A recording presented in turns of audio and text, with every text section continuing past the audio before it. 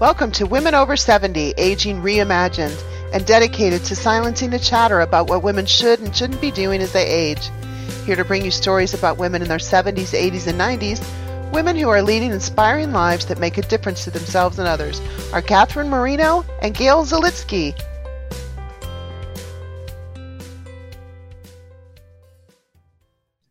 Hi, I'm Catherine. And I'm Gail, and we are the active voice of Women Over 70, Aging Reimagined. Welcome to our weekly podcast. Our mission is to showcase vital women between the ages of 70 to 100 plus who shatter the myth that we become irrelevant as we age. These women lead fulfilling lives for themselves and others. Visit our website, womenover70.com, where you can access all the episodes. We also invite you to join our monthly podcast club, and we welcome speaking to your organization or group on Aging Reimagined. If women aging is a market you would like to reach, consider sponsoring an episode. Finally, if you are an author with a book about women, check out our book promotion opportunity. And today we are so happy to be in conversation with Nancy Manahan, PhD, age 75. Nancy began her young adult life as a nun, then left the convent because she was miserable there and realized there were other ways to be of service. She taught community college English, women's studies, and film studies. Nancy has lived in Africa, France, Costa Rica, and Mexico. While visiting family in her hometown of Medalia, Minnesota, she fell in love. Becky and Nancy married privately in 1994 and legally in 2008. Nancy says her 27 years with Becky have been the happiest of her life. Nancy has edited books about lesbian nuns and about lesbians in the Girl Scouts. She and Becky, who has published 3 novels, co-wrote Living Consciously, Dying Gracefully, a story of their sister-in-law's journey with cancer and beyond her death. 3 years ago, Nancy and Becky bought a home in North Fort Myers, Florida, in a community of 500 women, aptly named Carefree. Nancy and Becky won a 2020 Lilly Award for Best Documentary for their film, The Carefree Concert Band. During the summer months, Nancy and Becky returned to Minneapolis to reunite with friends and a large extended family. And thanks to Dr. Carolyn Torkelson, episode number 7, for referring Nancy to us. So welcome, Nancy, to Women Over 70. Thank you, Catherine. Thank you, Gail. I'm delighted to be here. Thank you. You're welcome. So Nancy, let's touch briefly on your life as a nun and then college teacher. And what would you like to highlight about those early times in your life? Well, I really struggled in the convent. I like to think for myself, so the vow of obedience was very difficult for me. I was always asking, but why? I was really much happier as a community college teacher where I was in charge of my classroom and I could teach what I loved, which is writing and literature, and I could inspire students to love that literature too and to have more confidence in their ability to write. I couldn't believe the first few years that I was getting paid to read poetry and plays and novels and then discuss them. I would have done that without any pay. It was great. So you taught women's studies. Was that a new offering, or was women's studies already established at your? Oh no! When I was teaching at Napa Valley College in Napa, California, it was brand new, and I created a class called Women's Literature. And I had actually spent the 3 or 4 years before that filling in the gaps of my own education. I had gotten a bachelor's degree and a master's degree in English without ever reading significant amounts of women writers, maybe Jane Eyre, maybe a Virginia Woolf, maybe an Emily Dickinson poem. But that was it. Basically, a degree in English was a degree in white male writers. Mm-hmm. So I had been doing my homework and discovering all these wonderful writers. And so I was able to construct a class in women's literature at Napa Valley College in their very new women's studies curriculum. Mm-hmm. That's wonderful. You know, we've talked with other women who brought women's studies into the college curriculum. So that's grateful for it. So Nancy, you told me when we talked earlier that the happiest period in your life, the last 27 years, have been the happiest in your life, and that seems very intertwined with Becky, your wife and partner, and so many things. Just what stands out for you in terms of the things you're involved in and what you're advocating? Well, I think probably the most important thing is that Becky is an extraordinary human being. She's smart and funny and has wonderful communication skills.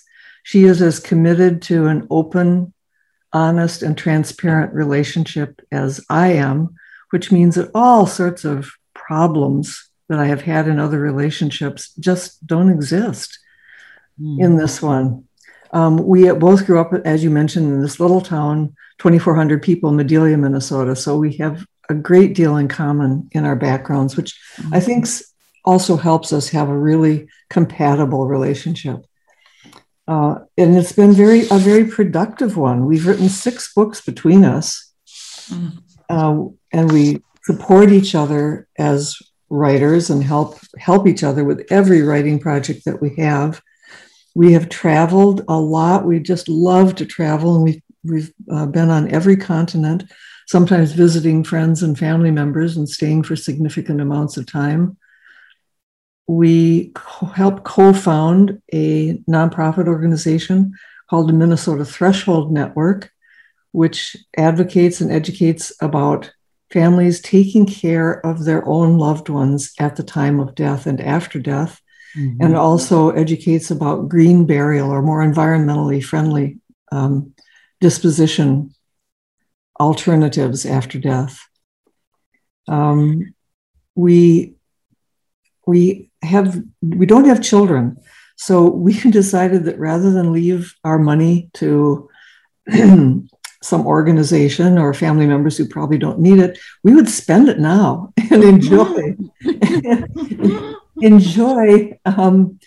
very conscious philanthropic giving. So we have various categories: the environment, the arts, education, feminist organizations, and individuals who we sometimes help anonymously, who just need a lift, a helping hand temporarily.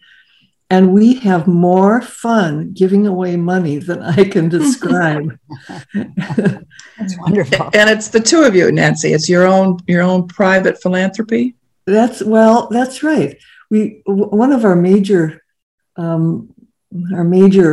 donations is through P-Fund, which is Philanthrophund. It's a community LGBT organization in Minnesota. I've served on the board of P-Fund, and Becky and I many years ago, about 27 years ago, started the Manahan Bowen Scholarship for a lesbian from a small town, because we know how little support gay and lesbian kids get in small towns. Or if nobody applied from a small town, then from a community college, since community colleges often serve non-traditional students. They're probably the first student from their family who's ever been to college, or they're students of color, or they're international students. And so for 27 years, we have helped a young woman with a scholarship to further her education. This past year was especially interesting. Our scholarship recipient, and her partner is really part of it, was a Native American woman in South Dakota. It's a 5-state area that P-Fund serves. And she and her partner helped their tribe, their Sioux tribe, pass the first non-discrimination provision on any reservation in the United States. Wow. It seems so hard to believe that was that long in coming. I know it. They have had a very difficult time when she came out.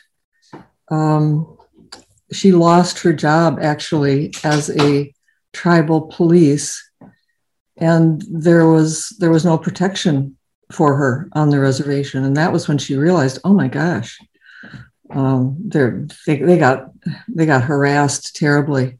And so she and her partner worked for the next 3 years with the tribal elders to help them see that this was not part of their heritage, that Two-Spirit people are an honored and valuable part of most Native American nations. And so they really needed to do education among the people and get rid of the homophobia that was making life so difficult for young LGBT members of the tribe.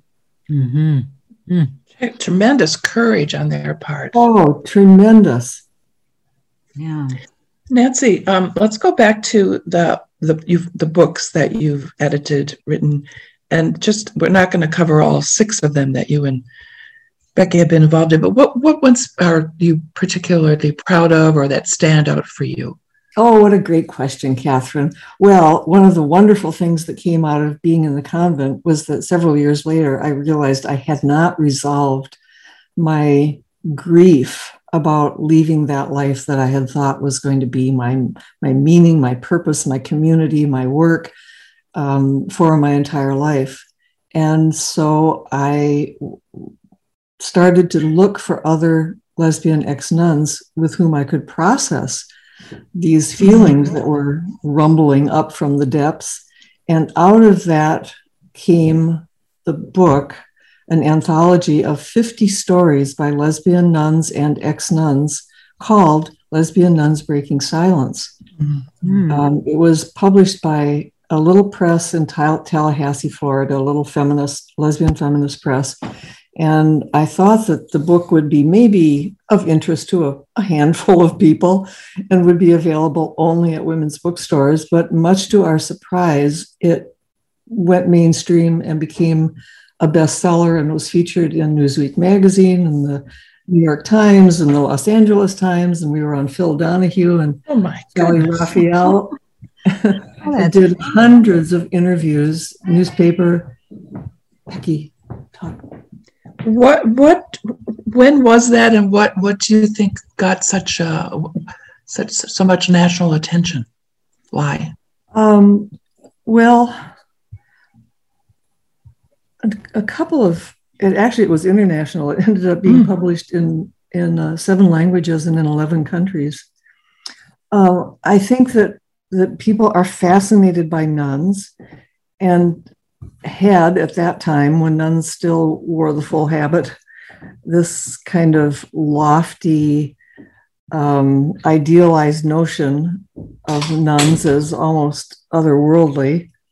And then there was also a fascination with lesbians, which was just the opposite. Instead of being elevated and lofty, we were denigrated and sick and perverted. So to put those two together was a little mind-blowing, produced some cognitive dissonance. The other thing is that we were scheduled to be on a television show in Philadelphia and Boston. Well, anyway, the Boston Archbishop got wind of this and sent a letter to all of the Boston parishes encouraging parishioners to put pressure on the TV station to cancel this show. Oh. And we were canceled. My co-editor, Rosemary Kerb, and I were disinvited. And it made the newspapers, banned in Boston. And that happened to be the week that we were on the Phil Donahue show. And he said, now, there's a rumor that you've been banned in Boston. That can't be true in this day and age, can it? This was 1985. And we said, yes, it is true. So I think that totally backfired for that poor archbishop, because I think that catapulted Lesbian Nuns Breaking Silence to the bestseller list. That's great.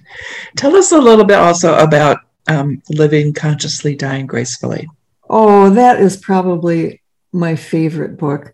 Becky and I were with my sister-in-law, Diane Manahan, when she died of metastatic breast cancer, in the room with her, holding her. It was one of the most profound experiences of our lives.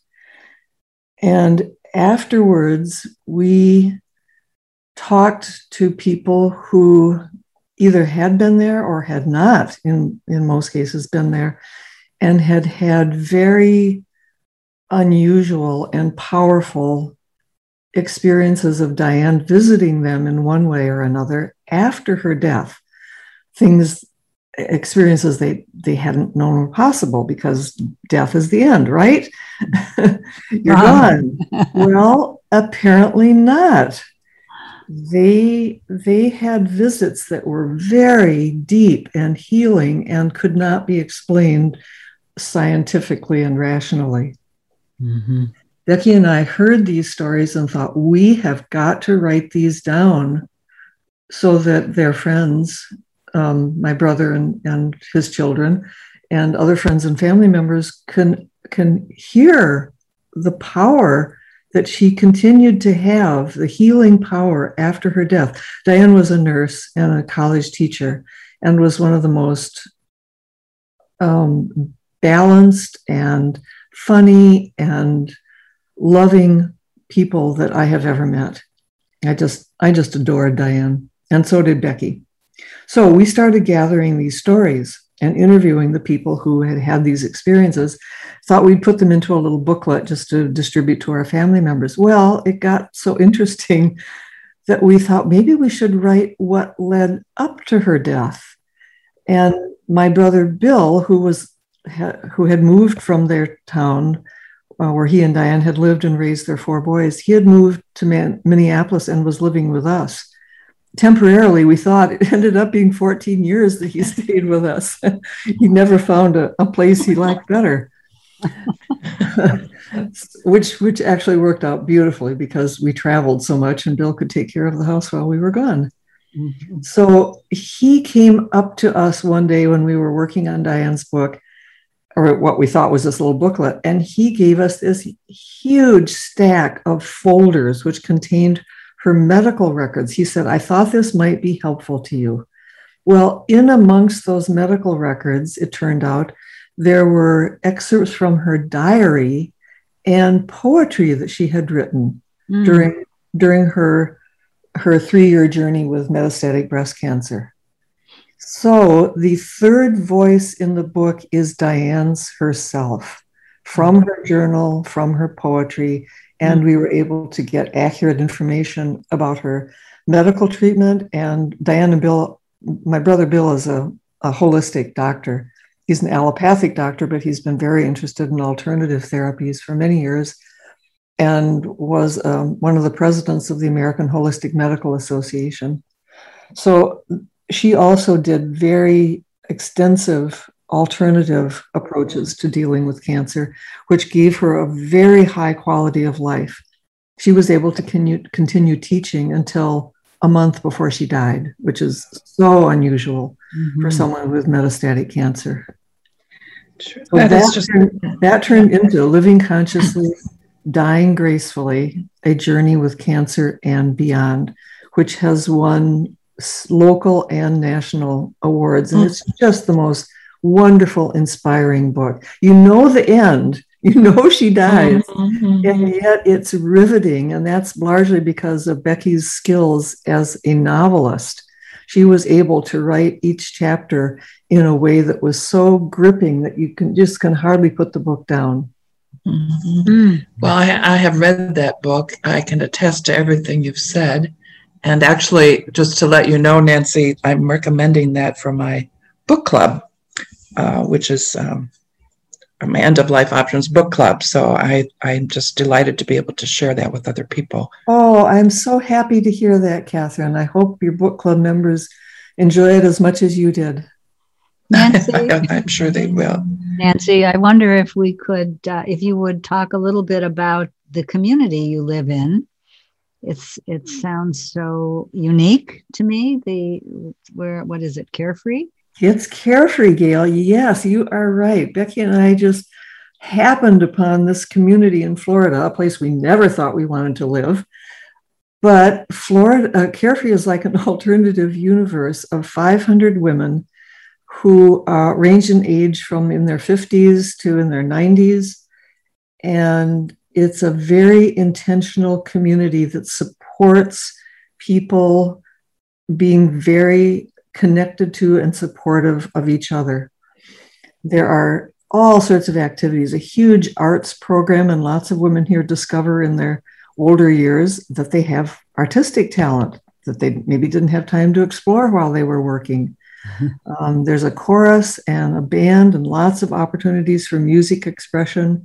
The sports program is huge and active. Becky and I have learned to play pickleball here, which we just love. And I have been on the education committee. So every month there are educational forum speakers and movies and discussions that are just nurture the intellectual life of this community. And there are dances several times a month. Becky and I love to dance. So that was one of the things that first drew us here before we discovered how many other things. And every day, Gail and Catherine, we get to interact with women who are old and who are so vital. This community just absolutely proves the whole purpose of your podcast here. They're skillful and in leadership positions here, and it's just they're wonderful role models. Becky will be 69 this summer. I'm about to turn 75, and we can look at women who are considerably older than us and who are living very fulfilling, active, vital, fun, and interesting lives. So it's a wonderful place to age gracefully. Oh. Nancy, are the women lesbian? I'd say 99% of them are. Two of the women have their mothers living here. They're not lesbians. And a few other women just feel more comfortable in a community of women. You don't have to care about how they dress or being told to smile. They can just be themselves, and it's safe. It's completely safe. It's a gated community. And you can go out any time of the day or night by yourself or with a friend or your partner, your wife, and walk around or go swimming or go to the clay room where there's a kiln and work on your ceramics. You can just completely feel at home and safe and yourself here. It does sound like an incredible haven. So just very quickly, tell us about the Carefree Concert Band, the film that you made, which Gail and I have both watched, and I've sent out to so many people. Well, Becky and I are writers, and it never occurred to us that we might be also filmmakers. But instead of the Oscars, there's a Lily Film Festival named after Lily Tomlin, who sends a message every year for our Lily Film Festival, congratulating us on another year of filmmaking. And we saw that our sisters at Carefree were making films on their iPhones. And we thought, oh my gosh, it must be really easy. We should be able to do that. Well, what could we make a film about? Well, I was a percussionist in the Carefree Concert Band, which, by the way, is directed by Dorothy Kunkel, who is almost 87 and is a professional orchestra and band conductor. And she directs that. She is up there rehearsing us for 2 hours at a time. Another wonderful role model of aging for us. She says she thinks she'll be fine to direct the Carefree Band until she's 90 at least, and I hope that that's true. So Becky and I decided to interview some of the original members of the band while they were still here or still alive, and to put that together in a little documentary and enter it into the Carefree Film Festival. So we did that. It was incredibly more work than we ever imagined. And the learning curve was very steep, but we did it and it all paid off. We have a wonderful little 1-minute trailer and then an 11-minute documentary, which ended up winning not only Best Documentary, but the general audience choice. So it was the best film of all. I think there were maybe 25 films that were submitted in different categories. You're very talented, Nancy. Very You've won a talented. lot of awards, Nancy. My goodness. Say, in the few minutes we have left, Nancy, you've been talking about being in this wonderful community of women aging gracefully and role models of older women. And so just how do you think about your own experience of growing older, and what do you see on the horizon for you?